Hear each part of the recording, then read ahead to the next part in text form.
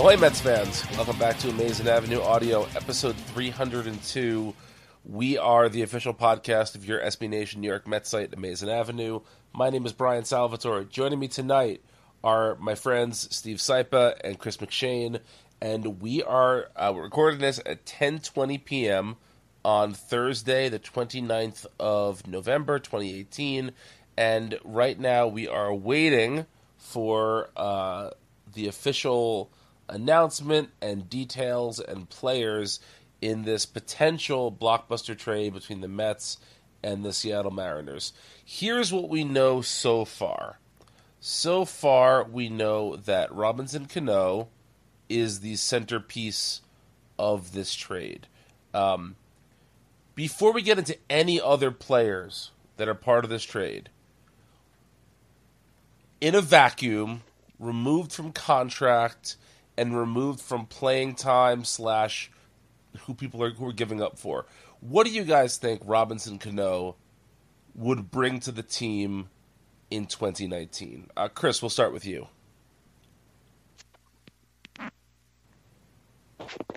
So yeah, where do I begin? So I've always liked Cano, despite the fact that he played for the Yankees for so many years.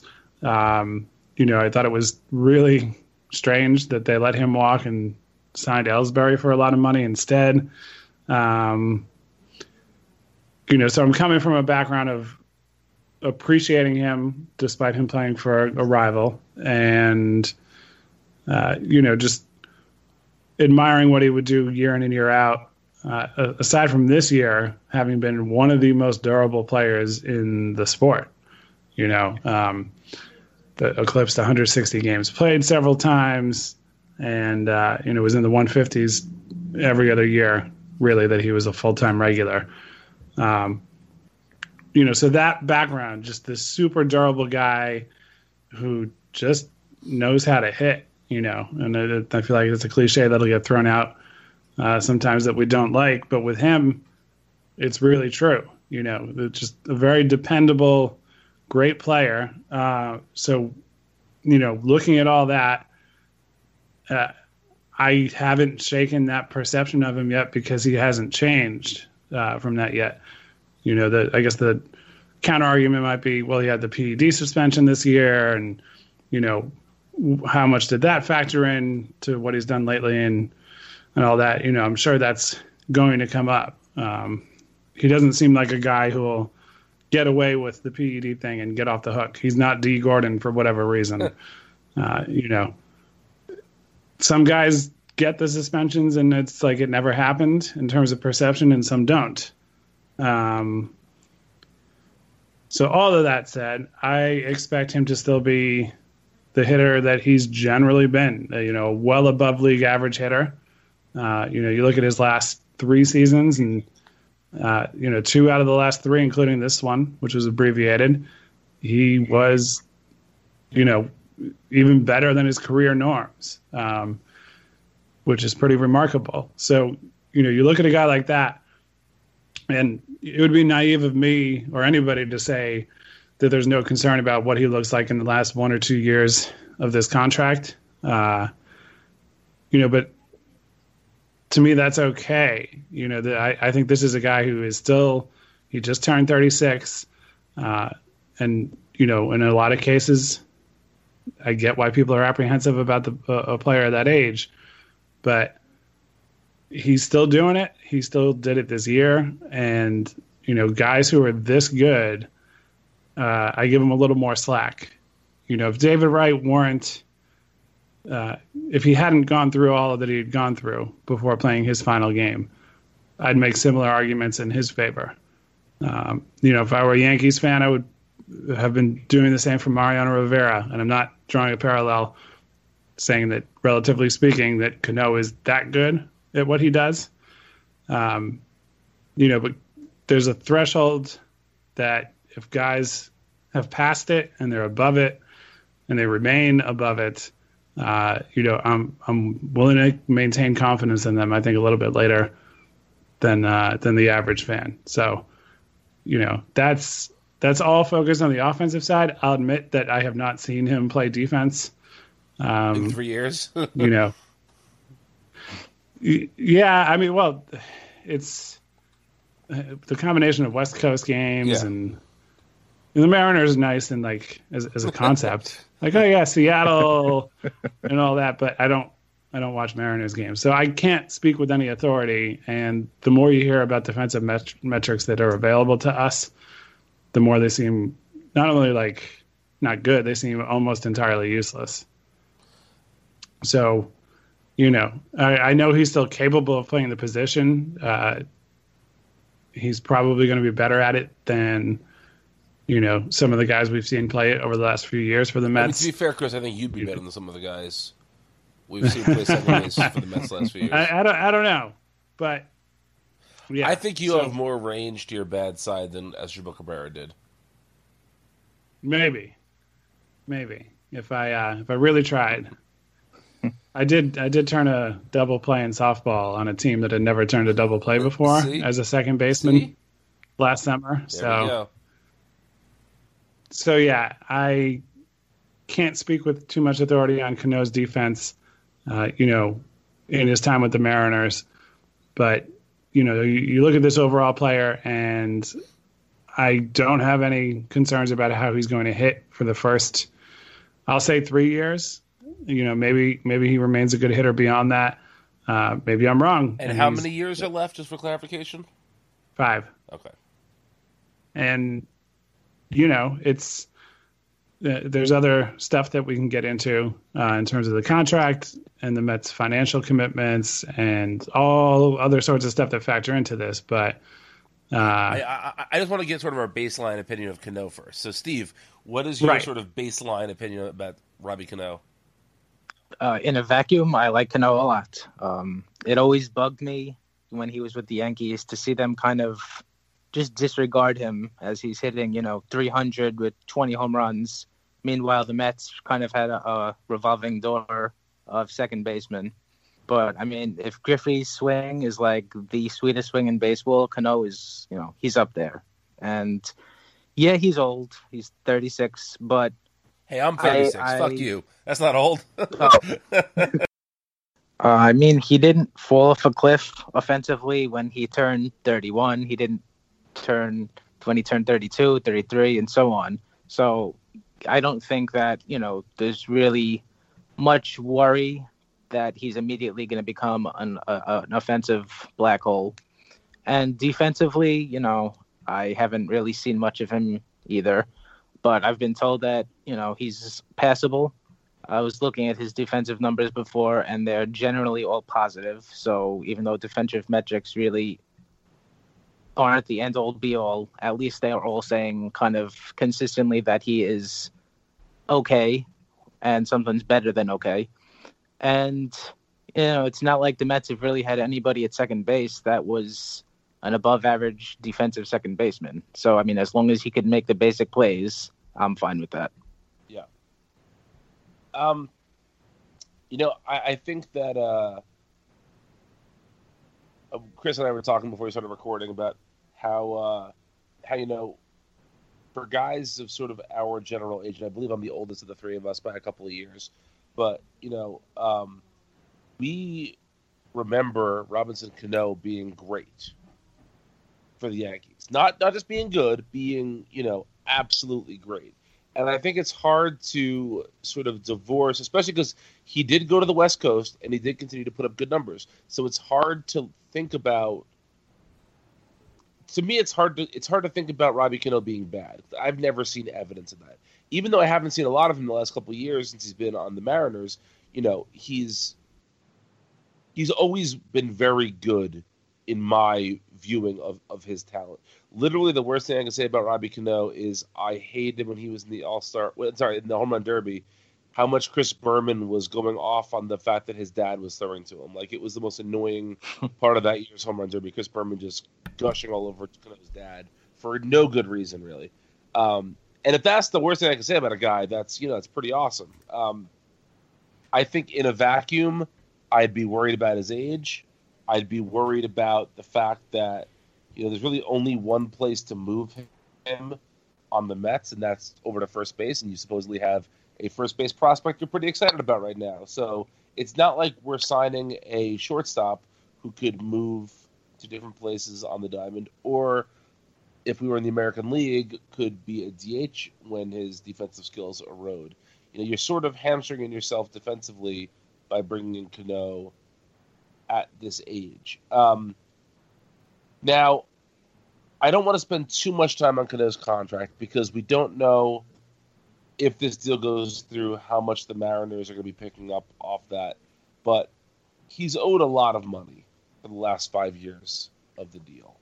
And I've seen a bunch of people online today saying that, quote, these contracts just don't happen anymore. And I think that's a little bit reductive because there haven't been too many free agents of Cano's caliber hitting the market in the last couple of years. And I think it'll be very interesting after this offseason rather, to see what kind of contracts guys like Machado and Harper get. I'm not saying that Cano is necessarily equal in talent to those guys, but I don't think it's too far off to say that when Cano signed that deal with the Mariners, he was the perceived equivalent of that type of player. Would you guys agree with that? Yes. Oh, yeah. So, we'll see what kind of contracts those guys get this offseason and see if, quote, those deals don't happen anymore. I think that the contract should be the scariest part of Cano. I understand that there are scarier parts of the trade, but I think if you're looking purely at Cano, the contract should be the scariest part, even more so than the age. Would you guys agree with that? Yeah. Yeah, I think so. And I'm kind of glad I woke up this morning fairly early, so I had some time, and I was just getting annoyed about it was related to Cano, I guess, a little bit, but, it was just the sort of overall fear of spending money or committing money to guys. So I just whipped up a quick thing about, hey, as a reminder, the Mets don't have payroll obligations after 2020. But literally, there's nobody on the roster who's guaranteed money beyond that year. So, you look at this and, it's, I'd prefer, to set out and say, all right, our first large commitment for beyond that season is that we're going to pay Jacob deGrom, a good amount of money and extend him. And we're going to, extend Noah Syndergaard, those kinds of things. But, even if, and it, again, we just don't know until we know, but even if it's the full $24 million, I know it's the Mets. I know we get concerned about every dollar because we've kind of had to with the way the team has been run. But even if it's the full 24 in years where they have nothing else committed, that shouldn't be the end of the world. It's you look at teams that are competitive, and I think it's a point that people have been making that I at least agree with most people who are saying something on social media about all this stuff tonight, which is rare. But, it depends on what else they do. You look at this stuff and look, if you have $24 million in full committed to Cano in years 3, 4, and 5 of the remainder of his contract, if your budget's going to be 130 to 145, then that's a big problem. If you're actually willing to, spend some money in those years, it's not the end of the world. And if it's better than that, if the Mariners are eating, half of this, and the pure speculation here, but if they're eating half of those years, that is significant. Then you get into a player who's just kind of like, oh, we accidentally signed Jay Bruce again, which shouldn't be the end of the world. So yeah, that's where I am on it. I love Cano. He wouldn't be the first guy that I would want to lock into the the future money, but they're in a spot where they can afford to do that right now. I mean, relatively speaking. Yeah. All right, let's briefly touch on the other reported player that's in this deal coming to the Mets, which would be Edwin Diaz. Diaz is the closer for the Mariners, was a quite good closer last year, 57 saves, I believe, he notched. And, I think most people agree the Mets bullpen needs a lot of work. And I think that going after a top-notch closer is a pretty clear indication that the team agrees. Again, in a vacuum, what do you guys think of Diaz? Steve, you want to go first this yes. time? I mean, I really don't know much about him. I know that he was good last season, and he's kind of been consistently good, which is a problem for a lot of relievers. So, I mean, that much is good. And, the Mets definitely do need bullpen help. And if they're going to target anybody on that team to couple in the Cano trade, he would be the guy to try to take from them.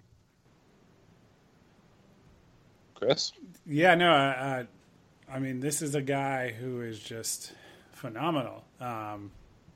You look at what he did this year, 1.96 ERA, struck out over 15 per nine, walked just a hair over 2 batters per nine.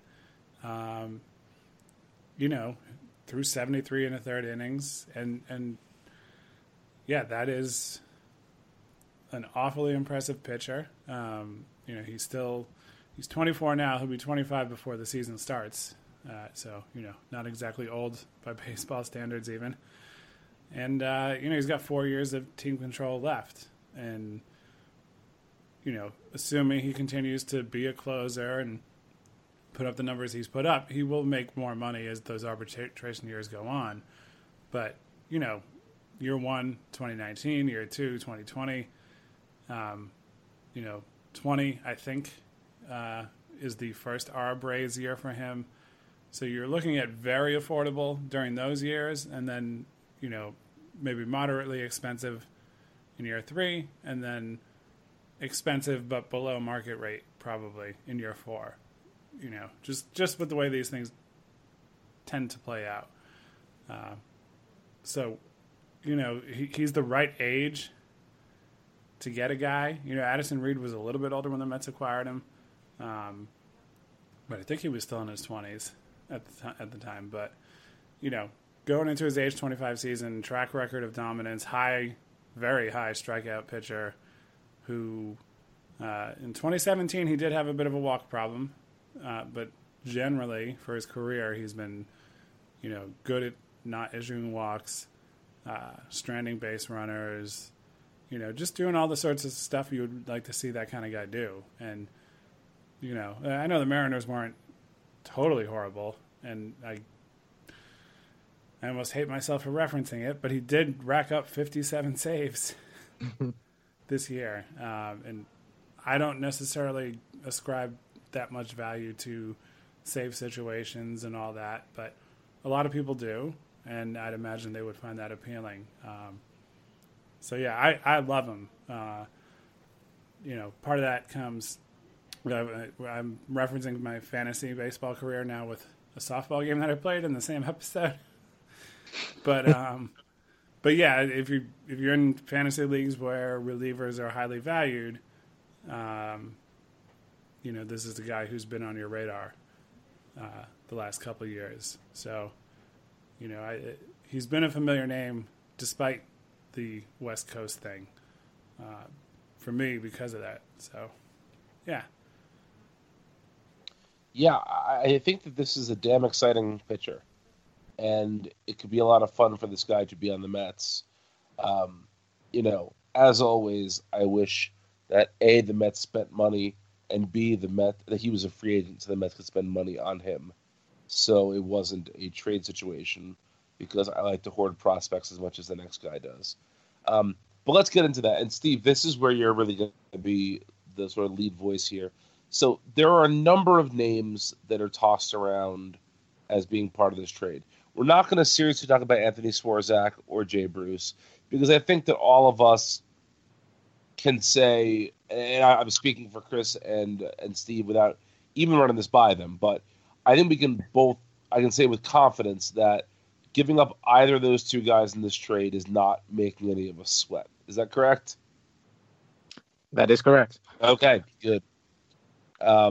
So the other players mentioned are the Mets' two top pitching prospects. Steve, how would you rank them? Who gets the top spot here?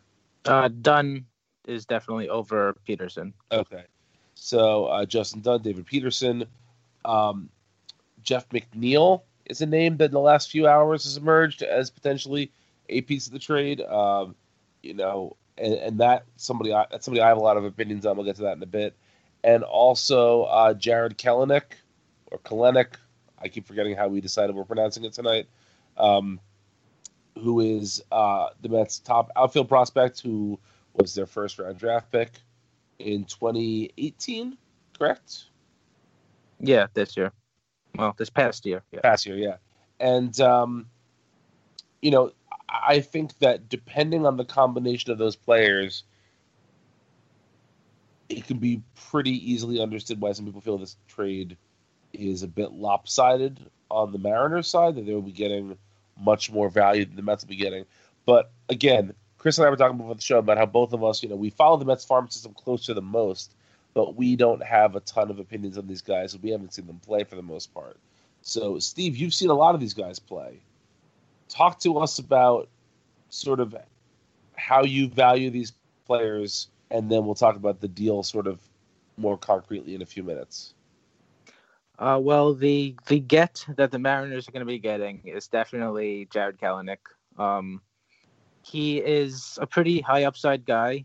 I know, just kind of surfing Twitter and the internet, whatever today, there are people that are very, very, very high on him and are, kind of acting like he's a star already. And I'm not going to say that I think he's bad. I don't. But I think it's a little premature to be kind of saying that he is a star and that the Mets are, crazy to be trading him away.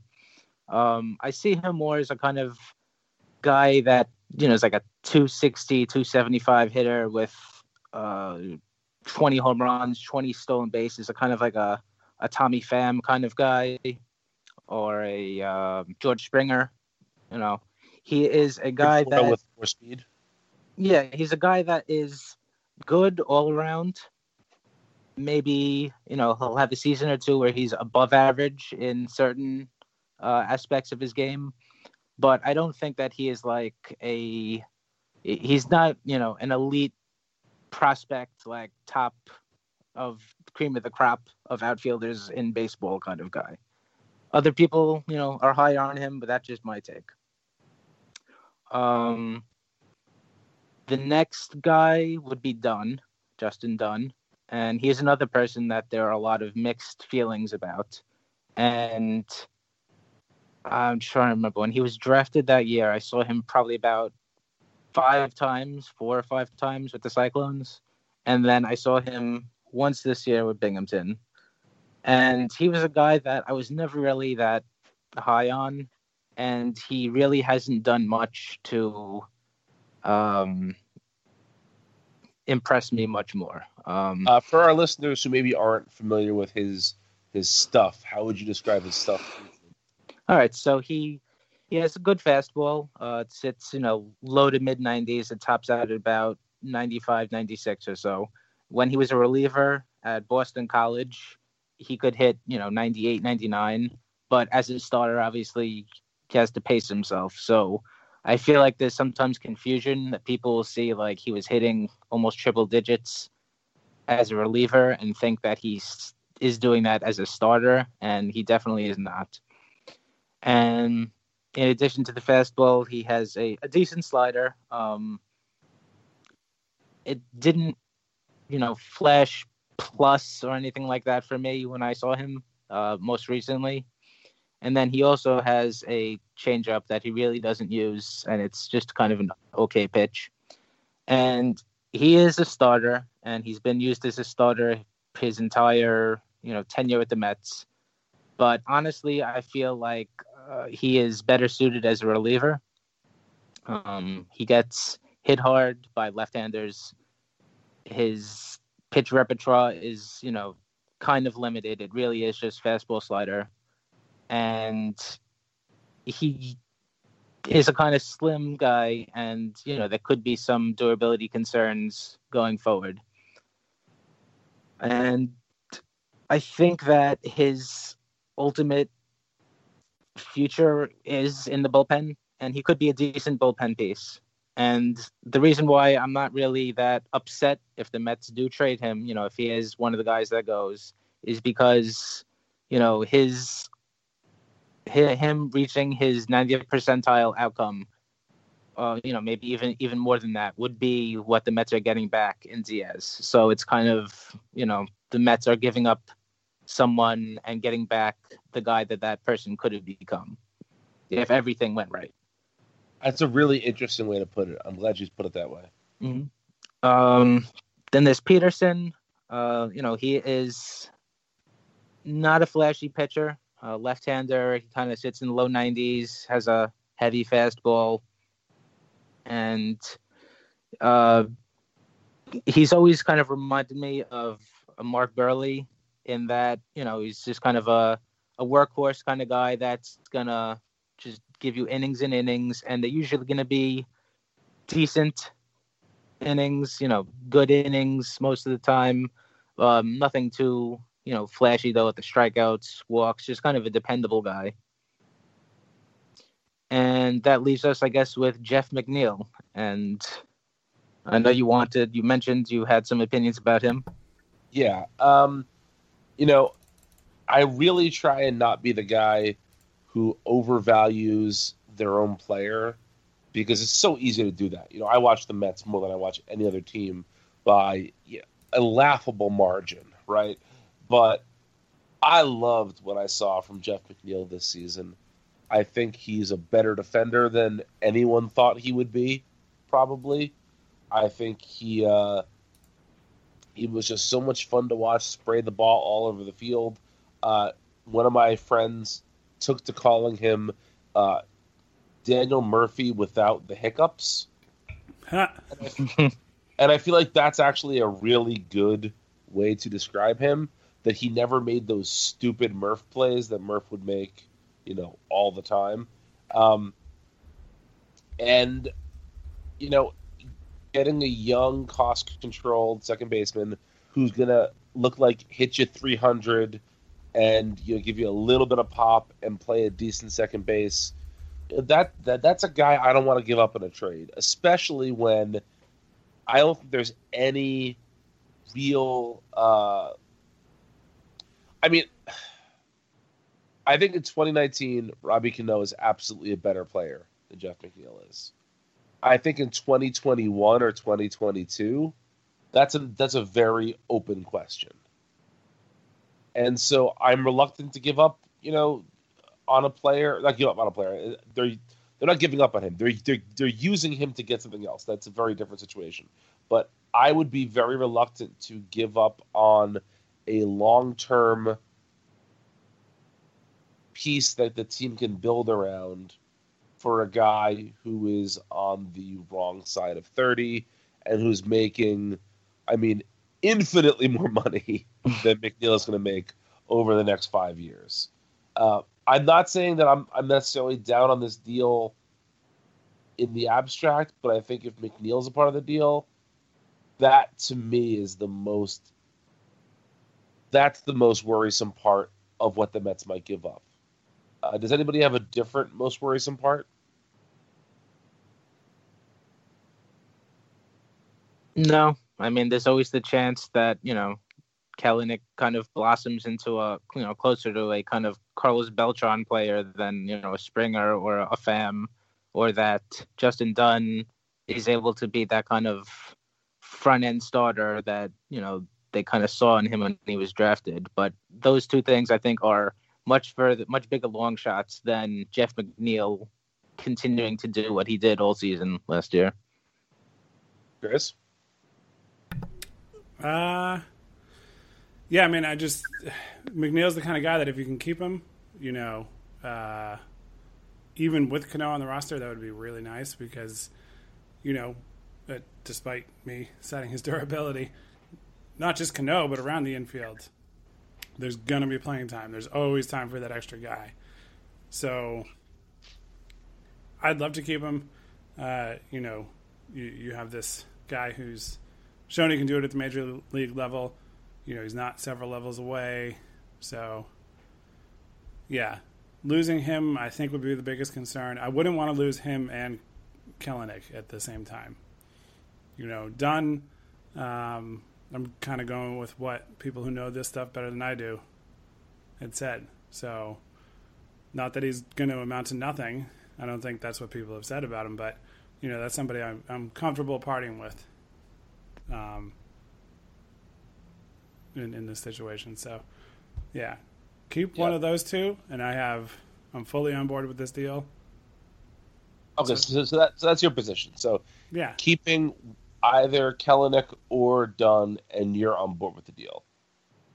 Steve, what's your level of comfort with the deal involving those players in some combination?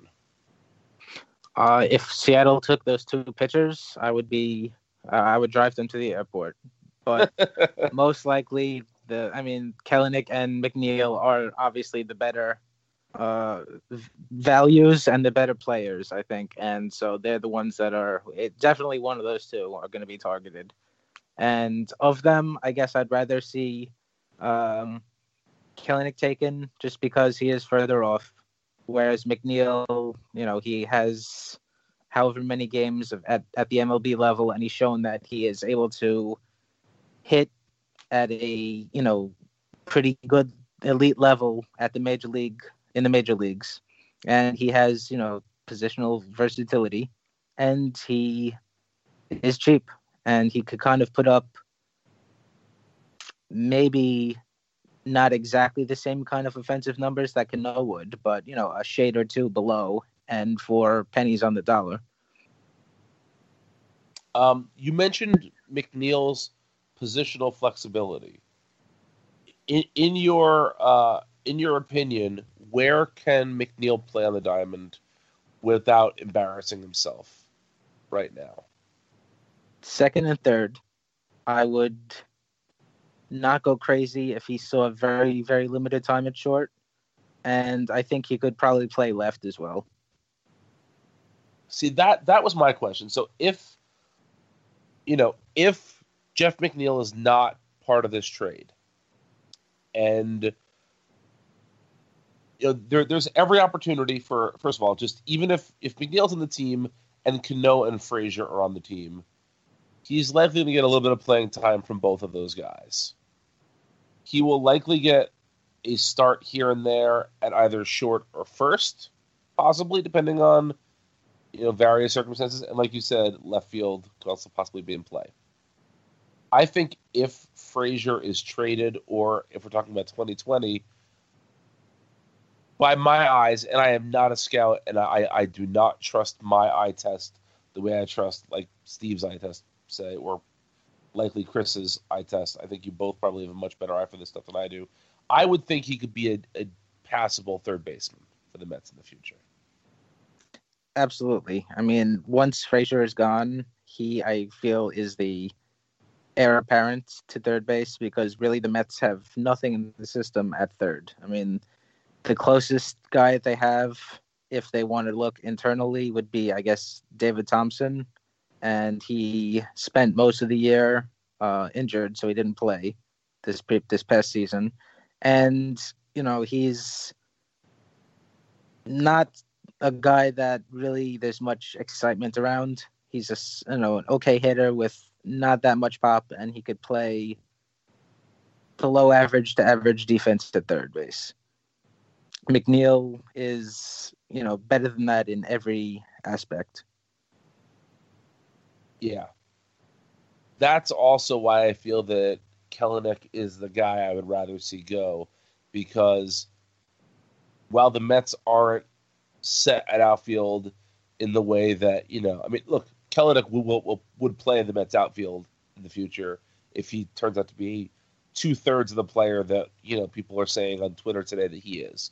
But the Mets have a much clearer path to the outfield being successful, in my eyes, and they do to the infield being successful right now. And so removing Kelenic from that, I still see a good Mets outfield the next 3 or 4 years. If you remove McNeil from the infield, I have a harder time seeing that, if that makes sense. Yeah, yep, I agree. So Andy Martino tweeted 11 minutes ago, sources, Mets are hesitant on McNeil, could sub in Gerson Bautista, Kelenic, and Dunn in deal. I think you're probably the only guy, Steve, who has a real Gerson Bautista take. So I have one too. Oh, you do? Oh, go for it, guys. I mean, Steve might have. Mine goes back to spring training, so Steve's, and he did pitch on the Major League mound, so Steve's might be more recent. So go ahead first, then if I have anything to add, I will add it if I feel like it brings any value to the discussion. Well, we ranked Bautista. He was in the teens somewhere last year when we did our prospect list. I know a lot of people kind of soured on him because his time at the Major League level this year wasn't particularly good. I like him, as a relief prospect. I like him. He has a fastball that is, like almost triple digits, so it's a plus fastball. The problem is though it's kind of hittable. It doesn't have much movement, and a good Major League hitter, you give him enough time, they could time a jet plane flying past them and hit it. And movement is really key to good pitching. And he doesn't really have that. And his slider kind of comes and goes. There were games that I saw him in, not physically saw him, but on MLB TV in Las Vegas, where his slider would be, flashing plus, like an amazing, really good looking pitch, making guys look silly. And those are, AAA, quad A guys. A lot of them are people that had experience in the majors. And then there'd be other times where he just wouldn't have it. It would just kind of be a flat, fat pitch that guys were just hammering around. So, I mean, if he was substituted in the deal, I would not have any issue with that. He's not an integral piece of, the future for the Mets. Chris, take us. So yeah, no, just the in-person look back in spring training. I think it was just one outing. So, and also I'm not a scout, but just watching it from behind home plate against the Astros in the spring training game. You keep all that stuff in context, but he just looked impressive. Maybe it's just he's tall, lanky, throws hard. His slider looked pretty good that night. You added all that up, and I was like, ooh, this could be interesting. And, I don't think we saw enough in 2018 to really know one way or the other. But, yeah, that in-person look, I think that it just sort of stuck with me. So that was it. Okay. He threw 4 1/3 innings in the majors, so you got rocked, but it's 4 innings. Yeah. So 2 minutes ago, Andy Martino tweeted, "This is the deal right now: Cano and Diaz for Bruce, Swarzak, Dunn, Kelenic, and Bautista." That seems like at least one player too many, doesn't it? So I feel Bautista was kind of a throw-in. He doesn't really factor much into the Mets' plans. Even if he does pan out, his best case scenario was a kind of mid-reliever, and those guys are kind of changeable and replaceable. And if that makes the Mariners happy, like, all right, fine. If that keeps them from requesting McNeil, then that is what it is.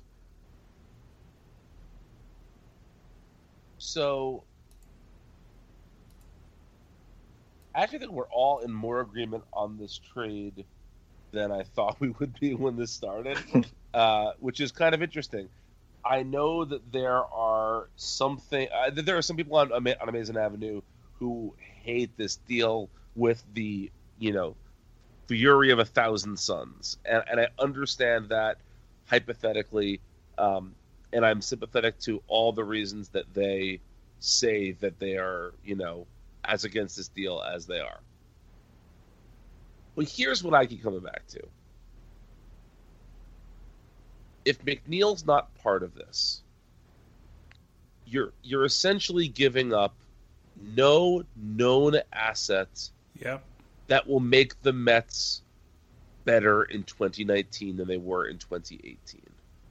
Right. I mean, sure, Jay Bruce can have a better season in 2019, 2018, but he's not going to turn into Mike Trout, right? He's going to improve the team a little bit.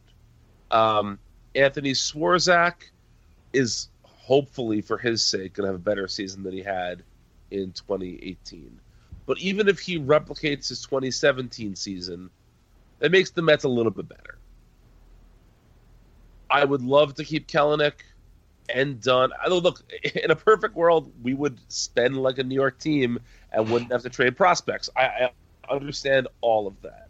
But to me, if the Mets are in this mode where they feel they have to win now, I think that adding the 17th best offensive player in baseball, based on WAR last season, and adding, I think, inarguably a top 10 relief pitcher in baseball is going to make the team better this year and maybe the year after.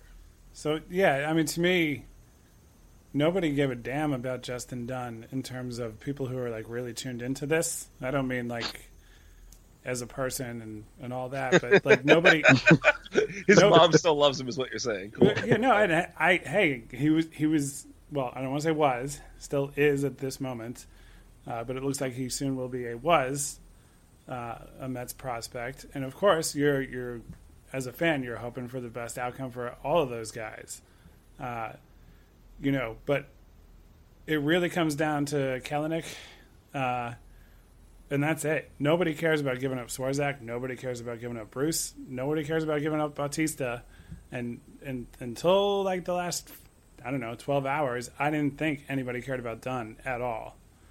So it really comes down to Kelenic because, sure, there's the money concerns on Cano, but as player for player, I would take Cano over Bruce, Swarzak, Dunn, Bautista.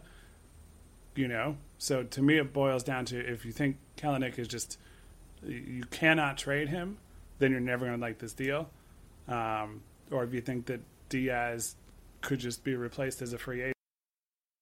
Nobody cared about Bautista until the last 12 hours. Nobody seemed to care about Dunn. So basically you're looking at Kelenic. If you think he's a guy you can't trade no matter what, then you're never going to like this deal. But I'd take Cano over Bruce and Swarzak in the immediate term, and Bautista, all three of them.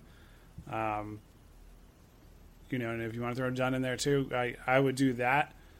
Salary concerns aside, I know that's not insignificant, but I'd be willing to take on that risk of Cano in his last couple of years.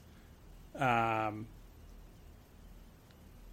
that's fine. So if you can split it up any way you want, but if it's really that you think Kelenic going in to bring you back Diaz and potentially salary relief on Cano, which we don't know yet, I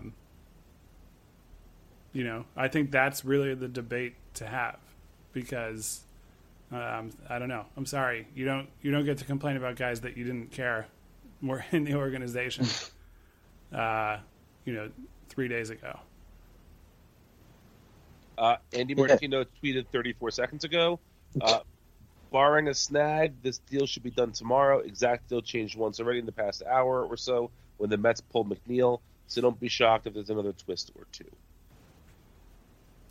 So I do want to ask you guys sort of one sort of big question that we can't answer, but I want your opinions on this. So Cano is one of the more famous clients of Brodie Van Wagenen. Before he was Mets GM, Cano was one of his clients. And I could look at this deal in two ways. And I think that one way is incredibly optimistic and one way is incredibly pessimistic.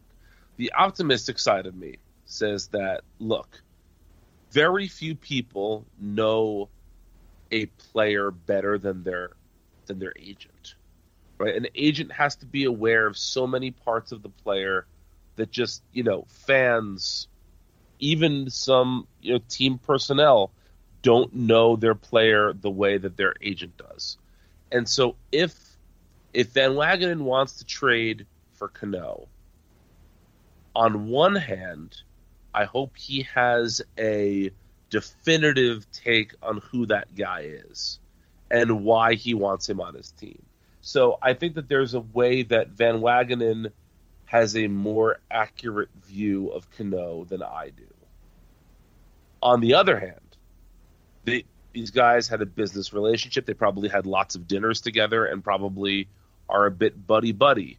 And I could see Van Wagenen thinking higher of Cano than he should because he lets those personal feelings come into it.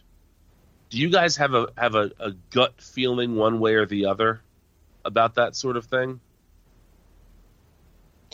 I mean, I guess we really need to give him more time to see if it becomes, if a pattern emerges. I mean, this could just be all of the stars just lined up in the right way. And, the Mets were looking to make a splash and the Mariners were looking to unload that contract and just, everything just lined up. But if it becomes a kind of recurring theme over his tenure as Mets general manager, then it might be that latter opinion that you had, where he's just kind of showing favoritism towards guys that he's kind of buddies with. I mean, if that means Syndergaard stays for now, I'll sign me up. Yeah, I agree with that part. I think that's interesting. Go ahead, Chris. Sorry. Oh yeah, no. It's I wasn't super worked up over potential conflicts of interest with him taking the job. You realize that they might exist, but yeah, I'm not paranoid about it yet. As long as those possible conflicts of interest benefit the team, then that's all that matters. Right. Well said, Steve. Right. Instead of the hometown discount, the former agent of mine discount. Yeah, it's going to be fascinating. I really want to talk about we don't have time tonight because Skype is being a pain in the ass, and we're going to get this podcast up tonight before the deal is official, so we're not, talking about something that already happened. But I think that the Syndergaard situation is as interesting and as complicated, if not more so, than this situation is. And I saw some people today online, and I'm not going to name names mainly because I don't remember who said it. I spent today in a hospital, folks. I was checking my phone whenever I could. They were saying that they felt that the desire to trade Syndergaard is going to come back and bite the Mets in the ass because other teams are going to read that as Van Wagenen having inside information about Syndergaard that is negative. And so they're going to get a worse return on the deal because the perception is if his agent wants to trade him, then something is wrong there. And I find that to be a fascinating question that we probably don't have time for tonight.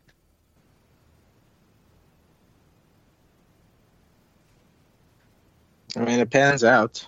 Logically, it would make sense if it is the case. Yeah. Well, folks, we're gonna get out of here so we can get this episode up quickly. We will likely be back in a day or two with a little reaction. I actually have a fun idea, Chris. I'll run this by you on the air because why not? I was going to basically ask every AA staffer, whether it's just like a simple voice memo on their phone, to record like 30 to 90 seconds about their reaction to the trade and putting out just like an Amazing Avenue reacts to this trade podcast. It could get interesting. Yeah, it could. That could be a thing we do. We can do it, and then we can't promise that we'll put it on here. Depending on how it goes. If it needs to be edited, then we'll, maybe we do it in print, so to speak. Sure, yeah. That's fair. But yeah, we'll be back to talk about this trade a lot more, I'm sure, over the course of this offseason, whether it happens or it doesn't happen. So until then, you can find all three of us on Twitter. Steve's at Steve Sypa. Chris is at Chris McShane. I'm at Brian Izanap. Go to AmazingAvenue.com for all the news that we can get up there. We're hoping to have some real exciting news this week, because this is fun, and this even though this is frustrating and possibly maddening, this is so much better than the Mets doing nothing another offseason. So go to AmazingAvenue.com and read about all this stuff that is happening. And we'll be back soon with more. And so until then, keep McNeil. Let's go Mets.